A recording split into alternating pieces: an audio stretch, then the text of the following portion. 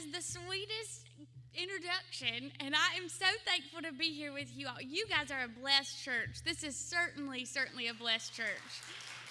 Your pastor, his wife, your women's ministries leader, the pastor's kids, everybody here is so loving and so welcoming.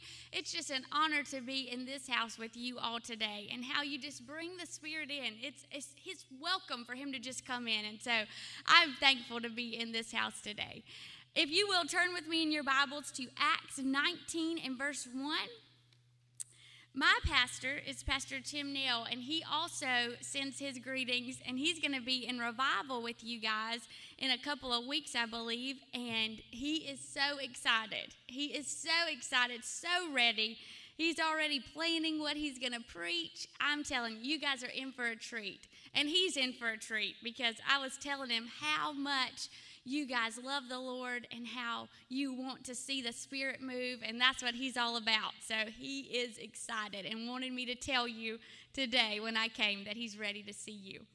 Well, if you are in Acts chapter 19 and verse 1, it says this: "And it came to pass that while Apollos was at Corinth, Paul, having passed through the upper coast, came to Ephesus. And finding certain disciples, he said to them, 'Have you received the Holy Ghost since you believed?'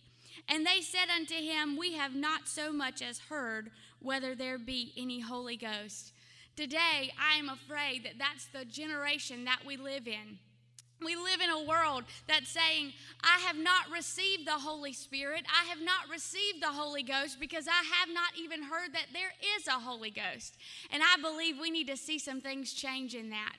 I believe it's time to raise up a generation who knows who the Holy Spirit is, not just because grandma had him, but because he lives inside of them.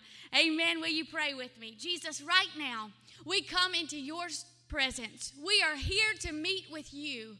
We are desperate for you. God, we didn't come here just to hear a good sermon. We didn't come here just to hear words from a woman. No, we came here to hear from you. Let your Spirit fill this place. Already begin to deal with our hearts and our minds. Speak to us today because we've come to meet with you. In Jesus' name, amen and amen. Well, if you've ever been raised in a Pentecostal church, you know about Acts chapter 2. I have been raised in Pentecost my whole life, and so I know Acts chapter 2 when it says, "And the day of Pentecost was fully come, and they were all in one place and in one accord. And suddenly there came from heaven a sound as of a rushing mighty wind, and it filled all of the house where they were sitting. And there appeared upon each of them cloven tongues as of a fire, and they began to speak with other tongues as the Spirit gave them utterance. And man, was it exciting." But they didn't stop there. They stepped out of that upper room, and Peter began to preach in the streets. He began to say, "This is that was prophesied by the prophet Joel. This is that same fire that he spoke about that we have today, that your sons and your daughters will prophesy, that your old men will dream dreams, and that your young men will see visions." There was no gimmicks. There was just guarantees. And I'm going to tell you that same fire he talked about is the same fire we can have today, right now, in this generation. We can have the same thing that he spoke of. And I'm so excited about that. I'm so hungry for that. But I realize that we live in a different culture today. We live in a different time and a different thought process. And anybody in here have kids? Kids, grandkids? Right now, we live in a world where kids like to take tablets or phones and watch other children play with toys on YouTube. Have you ever seen them do that? You've seen little kids, they'll get the phone and they'll watch children play with baby dolls and dress the baby dolls, and they'll watch other children play video games. They don't need to play it themselves. They can just watch the other children do it, and they are just as satisfied. And we pick at them about this. We say, "That's crazy. Why are you doing that?" But I'm going to tell you that we've been doing it for so long. We've sat back and we've watched the people in the Bible do the miraculous, do the signs and the wonders. We've listened to our pastors get up here and say that God opened the jail cells, and we cheer and we rejoice. But we would rather just come to church, get a good seat to watch church happen. We don't engage in the altar. We don't engage in the preaching.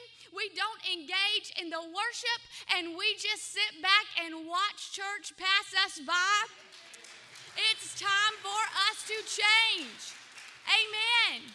Amen. We have traded the comforter for convenience. We've been given a promise of power, and we've let it pass us by. Anybody in here got Amazon Prime? You can raise that hand high, because Amazon Prime is the best thing. I love it. I have it. And you know, the good thing about it, you pay a monthly fee. You don't pay shipping for anything. You get your package in 2 days. 2 days, that package is on your doorstep, and you can track the package. And I do. I track it in those 2 days. And I watch it for when it says it's going to be delivered. And if that package, it says it's delivered, and I go out there and I don't see the package on my doorstep, I'm going to start calling somebody. I'm going to start emailing, where is the package? Well, Jesus delivered a package over 2,000 years ago called the Holy Spirit to this earth, and I find that we are not interested, that we aren't saying, where is it? Why have we not received it? And you may say, I have received it. I have received the Holy Spirit. Yes, but if I receive a package and it doesn't look like what it looked like online, I want to know why. Well, if what you received does not look like what they were operating in Acts, you need to get Jesus on the main line and say, I want it all. I want every bit of it. I'm wanting all that you have for me. The Bible says that you will see miracles, signs, and wonders. Miracles, signs, and wonders accompany them that believe. It doesn't say them who are apostles, those who are great Sunday school teachers. It doesn't say miracles, signs, and wonders follow great pastors. No, just those who believe. So that makes me scared. Because are miracles, signs, and wonders accompanying you? Are they accompanying me? So do we really even believe? Are we actually believing him? Because if we do, then they'll be accompanying us. It's something for us to think about. And I think about a bunch of times I've asked grown people. I taught a Sunday school class, and I would ask them, what are the fruit of the Spirit? What are the gifts of the Spirit? And I find that we cannot name them. How can we be seeking the greater gifts, seeking the things of God, if we can't even name those things? How are we seeking them? I feel like we're in the place that they were in James, where he said that they would like read the Bible, and it was almost walking by a mirror, looking at yourself and seeing what you look like, and then walking away and forgetting it. We come in church so many times, and we hear what we can be, what we can do, and what we ought to be doing, and we walk by and say, yep, that's what I should be doing, and we walk right back out that door and live exactly how we always have been. And it's scary, because why would we do that? You know, I know all the females in here. When you walk by a mirror, if you see something off with you, you start fixing it. You start tucking stuff in. You start fluffing your hair. You get yourself looking back right if you see something wrong in a mirror. But there are times when you don't do that. For example, if your child breaks his leg, you can pick that child up and see yourself in a mirror, and you'll say, I don't care what I look like, I'm getting this child to the hospital. It's because it takes priority in your life. It's important. It's more important than that other thing. So, what are we saying when we see ourselves in a mirror, a spiritual mirror, and we walk by it and don't do anything about it? We're saying there are other things that are more important in my life than that. If your boss tells you today you can get a raise if you do this, this, and this, you will start doing it. You'll start cutting stuff out of your life. You will start working on what he said to work on until you get that raise.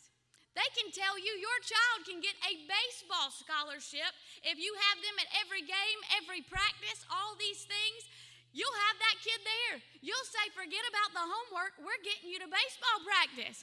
It doesn't matter. We've got time with friends. You can do that later. We're getting you to baseball practice. Why? Because it's important. It takes priority. But I find that God tells us that we can have the same power living in us that raised him from the dead, that we can see sick people, we can see dead people raised from the dead, we can see the miraculous, and we treat him like the guy in the middle of the mall that's been trying to sell us lotion for the 15th time.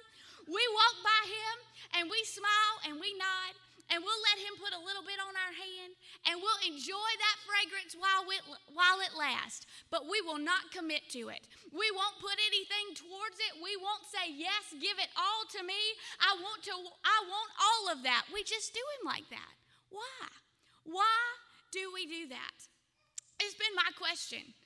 I've been going through this season of asking God, what is wrong? What should the church be doing different? Because about 2 years ago in July, I got real discouraged with church, the whole institution of it.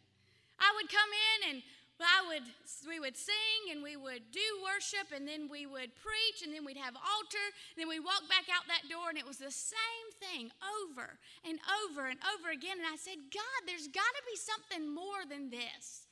I don't understand it. I don't know what I'm wanting, but there's got to be something more. Because I was standing on the platform one day, and I'm just being real honest with you guys. I was standing up there, and a lady came down to be prayed for, and me and my pastor walked over there and prayed for her. And then we walked back, and I looked at him and I said, did you believe God was going to heal her? And he said, well, yes, I believe that God will heal her. And I said, yeah, well, I don't think I did. I said, and I don't think she did either. I said, because I didn't ask her to test it out and see if he did it. And if I'd believed he was going to do it, I would have asked her that. I said, and she didn't walk away disappointed, so I don't think she thought he was going to do it either. I said, I just don't think we actually think this thing works. I know I'm not believing. I said, and I want to change that. I don't want to live like that. Either I believe it or I don't. I don't want to be in the middle on the fence. And I'd been in church work for a while, and I read in the Bible about how people would walk around and they would all live together and they would rejoice and sing hymns to one another. Just walk by singing, blessed be the name of the Lord. I mean, just happy people. And we can't even get together and worship for 1 hour without arguing and fussing and fighting with one another. I said, this cannot be it. I was just so discouraged with it. And about this time, I started dealing with some sicknesses and some things in my body. Nothing too serious, but if it's ever you, it's serious. And so I was dealing with these things, and this doctor came to me, and he said, okay, I think I got this pill. This should work. You should start feeling better. And I was sitting outside, and I prayed, and I said, God, just let this pill work. And he said, because I was tired of going to doctors, and he said, you don't need this pill. And I said, well, God, if I don't need this one, then let them figure out which one I do need. Like, don't let them give me this one. And he said, you don't need this pill. You need the Holy Spirit. When he said that to me, I said, God, I have the Holy Spirit. Remember, you were there. You baptized me in him. It was you. And what he spoke to me after that changed my entire life. He said, do you think what you received at an altar one time, that you exhausted the vast, endless riches of who he is? Do you think that's all there was? Is that initial evidence? Is that one time you spoke in tongues and that's all you needed and that's all you got? He said, oh, there's so much more. There's so much more. And I began to think about this. A lot of times we would come down. Do you remember those services where people would seek the Holy Ghost, and they would seek him every service? You could preach on tithing, and they would be down there seeking the Holy Ghost in the altar. They wanted it. And every Sunday, and they would slap them up with all the oil, and they would pull on them, turn him loose, let him go, send the fire, send the rain. They were sending everything. His fire was putting out his rain, and his rain was putting out the fire, and it was all kinds of stuff that was going on. And then one day, one glorious day, he received the Holy Spirit. And it was wonderful. Amen. It was wonderful. And we rejoiced. But what happened after that? That next Sunday, he quit seeking. He wasn't seeking anymore. Why did he quit seeking? Did he think that was all there was? Did I think that was all there was? I got it. I'm good. I can sit down now. I don't have to seek him anymore because I got him. You do have him, but there's so much more to the relationship. There's so much deeper. You're supposed to go deeper and deeper and deeper into the Holy Spirit once you get him. That aroma just makes you more and more hungry for him. I had a friend who started texting me online, and I actually didn't know him very well, but I had other friends who did. And they said, be careful. He doesn't view you as a friend. He views you as more than that, and so just don't egg him on. And I said, oh, okay, I won't write him back a bunch. I'll just be careful. Well, he would write me every day, and he would say, hey, how are you doing? How are you doing? How are you doing? How are you doing? Several times a day. How are you doing? And I would not answer him back because I was trying to do what my friends said, my good, supportive friends. And one day, I just couldn't take it. So I wrote him back and I said, hey, I am doing good. Thank you for asking. And he wrote back and he said, oh, I'm so glad. And that was it. Never wrote another thing back. As if the pursuit was for the response. That's all he needed. Not a relationship. He just wanted a response. And when we come down to this altar and we seek and we seek and we seek, and then the Holy Spirit responds and we don't pursue a relationship with him, we look just like that boy did. That's ridiculous. Why would you do that? It doesn't make any sense, but we do it. I do it. But I don't want to be that way anymore. I've been thinking, when did we stop preaching this? When did we stop preaching the Holy Spirit and encouraging people to receive? Because you remember when actually I don't even remember this. It's been years before that people would come down and they would seek for the Holy Spirit. I mean, they would get saved.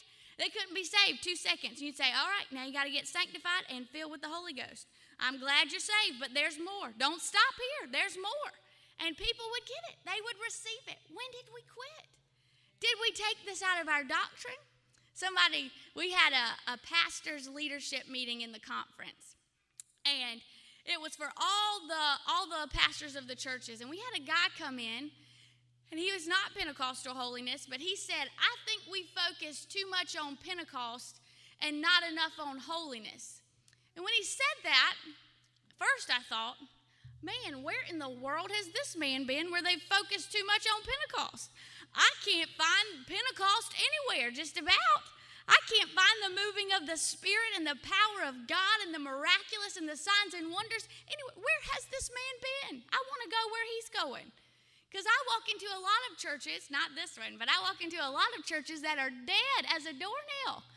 And he's got up there, and I got a little upset about it. Because I feel like I stand here in between a gap where a generation looks at me and says, we don't need the Holy Spirit, we don't want him, we don't want anything to do with him. And then there's another group saying we need to tone down how much we preach on him and how much we talk about him. So I went to the conference and I went to one of our leaders and I said, why did we let him speak to our leaders? Why did we let him speak to our pastors? Why are we putting that in them? That there's too much Pentecost? That there's too much on the Holy Spirit? Why did we do that? And he told me, he said, don't worry. He can't go to general conference and he can't change our doctrine. And I looked at him and I said, if he can change our minds, he can change our doctrine. It doesn't start with that little piece of paper at general conference. It starts when you start indoctrinating the minds of the preachers. Amen. Saying these things. We live in a generation who needs to know the power of the Holy Spirit. Needs to know it. I've heard people say, well, it just doesn't happen like that anymore. It's just a different age. It's just a different era.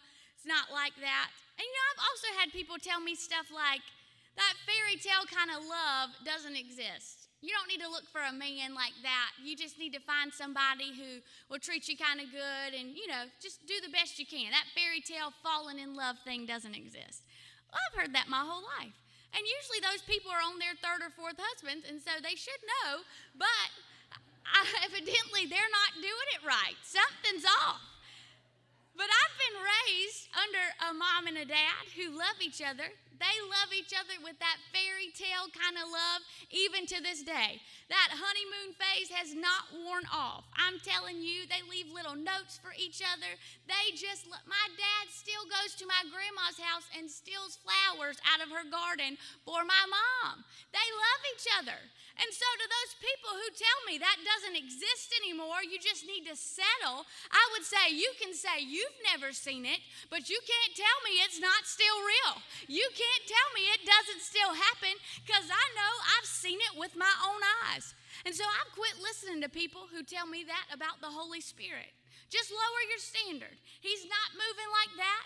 He's not requiring anything out of us. He doesn't want us to do the miracle signs and wonders. He doesn't want to operate through you all the time. He doesn't want you to be fanatical and do anything that would make you feel uncomfortable. No. I'm telling you, I've been watching people like Oral Roberts and A.A. Allen and all these people of the tent revivals of the past. I've listened to them. And A.A. Allen said he went to an Oral Roberts meeting.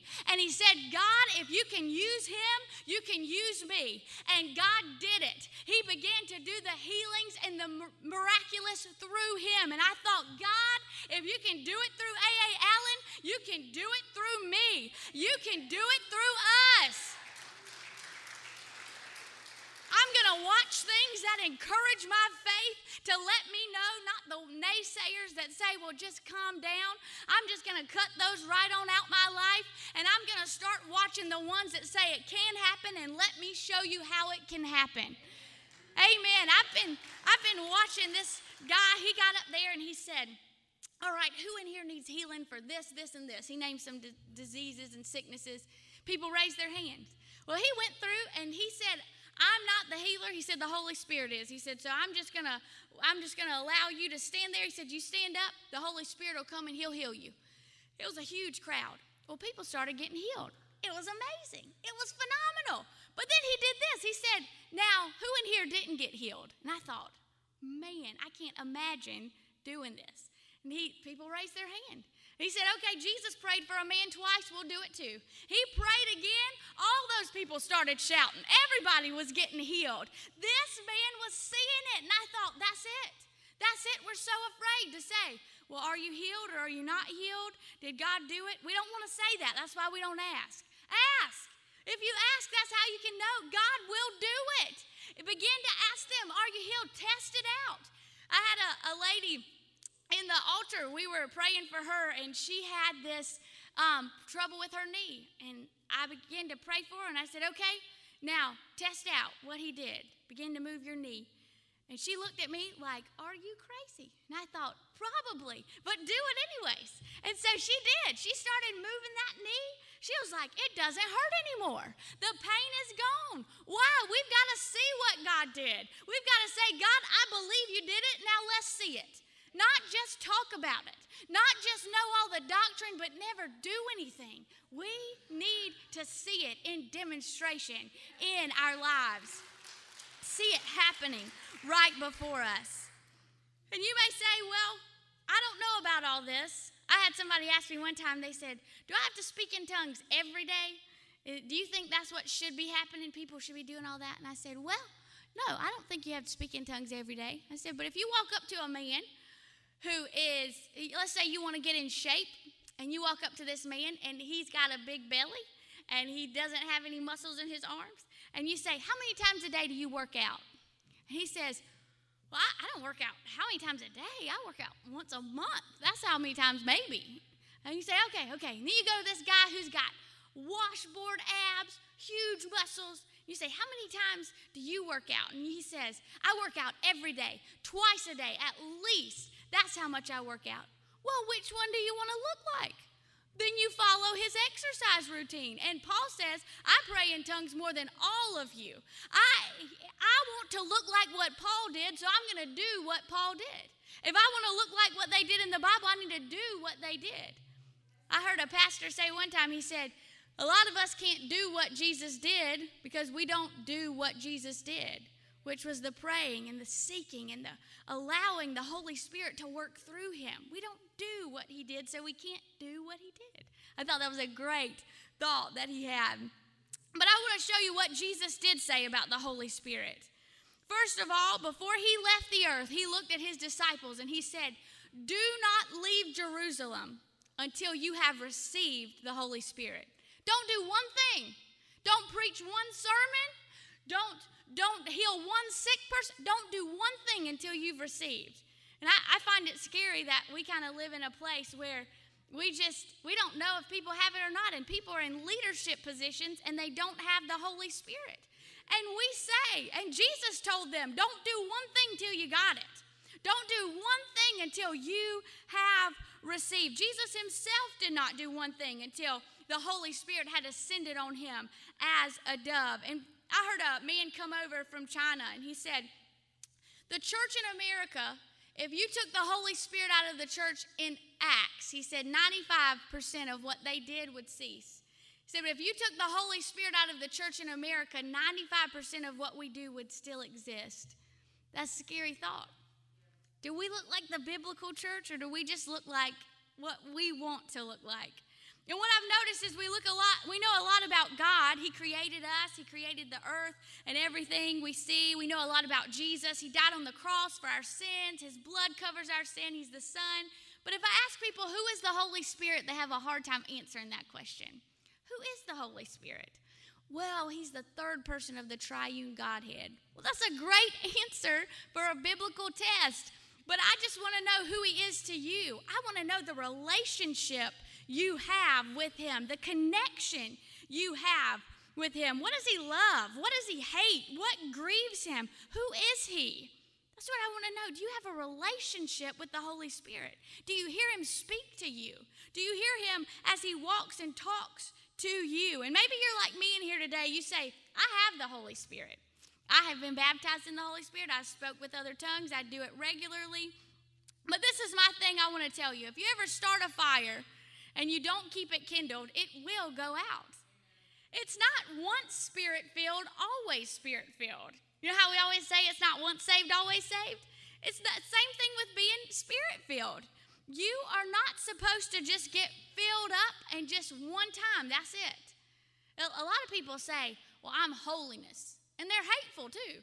They're more hateful than they are holiness. And you think, man, if that's holiness, I sure don't want to be that. I don't want to be whatever they are. But what I found out why I think they are. I think I get it. Why holiness people get so hateful sometimes is because if you're ever carrying water and you're holding it in your hand, you're trying not to spill it.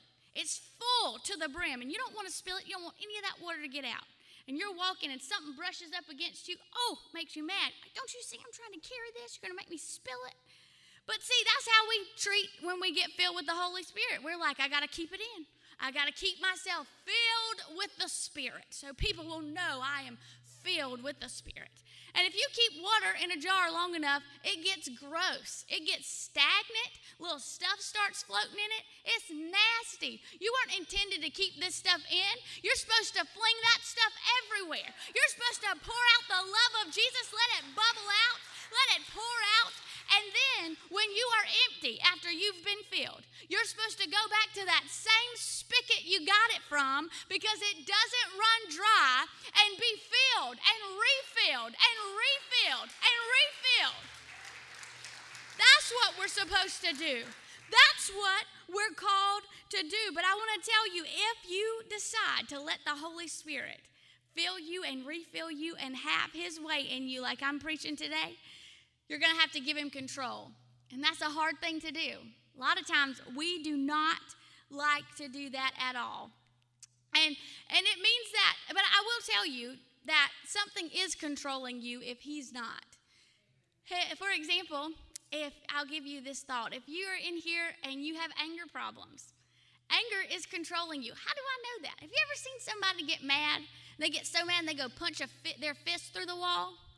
Well, that doesn't make any sense because now you're mad, you got a problem, and you got a hole in the wall. No logical person is going to do that because now you got two problems. But anger controlled and dictated your actions and you punch that hole in the wall. Some of us are controlled by bitterness. You ever been walking through the store and you see somebody that you don't like and you start hiding behind the cereal? You don't want to talk to them? No logical person hides behind cereal. Bitterness is controlling you. But when the Holy Spirit comes in, he starts looking at those things and he says, fear, anger, depression, bitterness, bow down. There's a new sheriff in town. There's a new leader who is leading this body, who is determining what happens in this soul. That's what I'm going to do in here. I'm going to clean all this mess out and I'm going to take care of this person. That's what he does. He begins to handle those things. I want to share two last things with you. And one of them is, I want to give you this example, this analogy to see in your head. If when you get saved, or let me just say, if I took you up here and I put a blindfold on you, and I said, okay, this is what I want you to do. I want you to walk down these steps, and I want you to go through every pew, and then I want you to go all the way to the back, and I want you to come all the way back up to where I am. People are going to be walking around. They're going to be talking and doing what they need to do. And you got to get back to me, but you're blindfolded. Well, that is going to be a hard task. You're going to have to go through. You're going to have to feel your way through. I'm going to say, you can hear my voice through this mic, but you're going to hear everybody else's voice too. They're going to be loud. And so you're trying to hear me. You're going to get to me, but you're going to come back beaten up, bruised, battered, worn out, and weary. But how about if I did this? I said, okay, I want you to do the same thing, but this time I'm going to take your hand and I'm going to walk you through every aisle. I'm going to speak right into your ear. You're going to be able to hear me. That's what it's like with the Holy Spirit. When you just get saved and you say, okay, I'm saved, but I don't know about that Holy Spirit stuff. You're saying, I want to walk these pews myself. I want to do that. I'm going to try to hear the voice of the Lord. I'm going to try to figure it out. And you're going to be beaten up and worn out and weary by the time you get to heaven. But if you allow the Holy Spirit to grab onto your hand and guide you, he'll guide you through every obstacle. He'll guide you around things that you cannot see, that you cannot be prepared for. He will do it in your life. I want to share this story with you about a pastor named Mark Rutland. I love Mark Rutland. If you haven't ever heard him, go find him. He is online. He's a wonderful preacher. He talks about how he got filled with the Spirit, and he said he was a Methodist pastor, and he was 28 years old, and he was in line to basically be their bishop. He was just so successful in that church. And one day, he was up there, and, he was looking like he had everything together, but in all honesty, he was getting drunk every night. He was so depressed, he could not hardly function. His marriage was falling apart. Just definitely clinical depression is where he was. He said he tried to take his life 3 times. He took a gun that they say does not go off. If you throw it on the ground, it'll fire.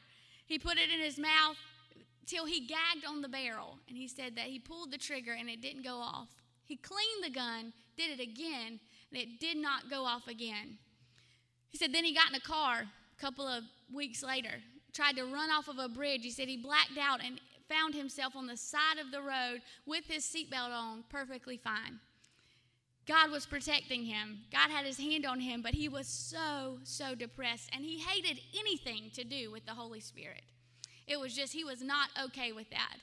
And he went to this service that they had for Methodist pastors, and he said he was standing outside of this hotel conference, and in the hall of that hotel, Methodist pastors were praying for other Methodist pastors. He said, we didn't do this in church, much less in the hallway of a hotel. So he walked into that place, and he walked up there, and he saw his friend, and his friend said, Mark, I have been healed and filled with the Holy Spirit. Mark said, how? Fill me in. What do you mean you've been healed? He said, give me the good theological definition of what you're talking about. Do you mean spiritually healed? He said, no. He said, I don't have the bones in my ear to be able to hear out of this ear with. You know that. He said, I wasn't born with them. But he said, I'm going to close this ear and you say something. And he did, and the man answered him. He answered him. He could hear. He could hear perfectly fine. He said, I've hated my father for years, but today if he walked through that door, I would love him. He said, I've been filled with the Holy Spirit. Well, Mark got mad. This didn't make Mark happy. He didn't believe in this. He said, we don't believe in this. Why are you talking about it? So he went to the back and he said, nobody better say one more thing about the Holy Spirit here. I just don't want to hear it. Well, he sat in the back of that conference, and the man got up to preach, and he said, well, today I'm going to preach on the Holy Spirit. And Mark said he was mad. He said, but everything that man preached on, he said, I didn't disagree with. He said, I agreed with him. It was biblical. It was fine. He could say it. He goes, and then he closed that Bible, and he said, all right, now let's see it. Talk about, that's pretty amazing. He said, now let's see it happen. He said that place got so hot, all of a sudden the preacher looked over there and he said, you over there, you've had type 1 diabetes. He said, stand up and be healed.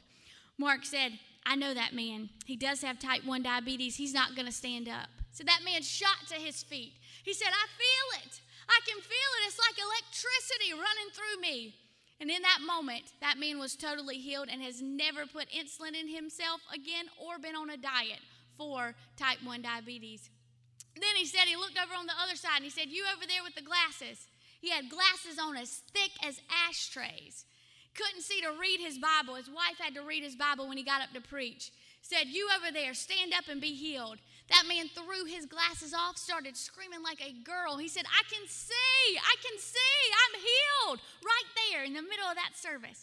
Mark said it scared him. He got up, ran out the back door, ran back in 3 times. He said, I didn't know what to do with myself. Never seen stuff like this. He walked back in that 3rd time, and all of a sudden, he said, I began to see every bad thing I had ever done. My life flashed before my eyes. He said, I fell to my knees and said, God, don't kill me. Don't kill me, because he knew he deserved to die. He knew he deserved to be done with from all the things he had been doing. And he said that pastor walked down the steps to him and picked him up. He said, like a child, he picked him up under his arms, and he said, Brother Pastor, I love you. Mark said, if you knew me, you wouldn't love me. He said, Brother Pastor, I love you, and you need the Holy Spirit. Mark said he opened his mouth to say, I don't want that. I don't believe in that. He said, but I heard my own mouth say, yes, that's what I need. Give it to me. I need the Holy Spirit. And in that moment, he touched him, and he was the first person he had ever heard speak in tongues. He said, I began to speak in tongues. He said, and the world just became a different place. He said, the grass was greener. The roses were redder. I was just excited. He said, I had joy in my heart. He said, everything around me was still the same. I still had all the struggles around me. He said, but what had happened on the inside? I wasn't dealing with the things I was dealing with before. What am I telling you? If you're in here and you're depressed, you don't need another 12 steps to get better. You don't need any of that. You need the Holy Spirit. If your marriage is falling apart, it's good to see counselors, but what you need more than a counselor is the Holy Spirit. What do you need today? The answer is you need the power of the Holy Spirit in your life. You're hungry for it. You're desperate for it. There's an ache in you. You need the Holy Spirit. Will you stand to your feet with me? Would you bow your head and close your eyes? If you're in here and you say, I want it more. I want the Holy Spirit.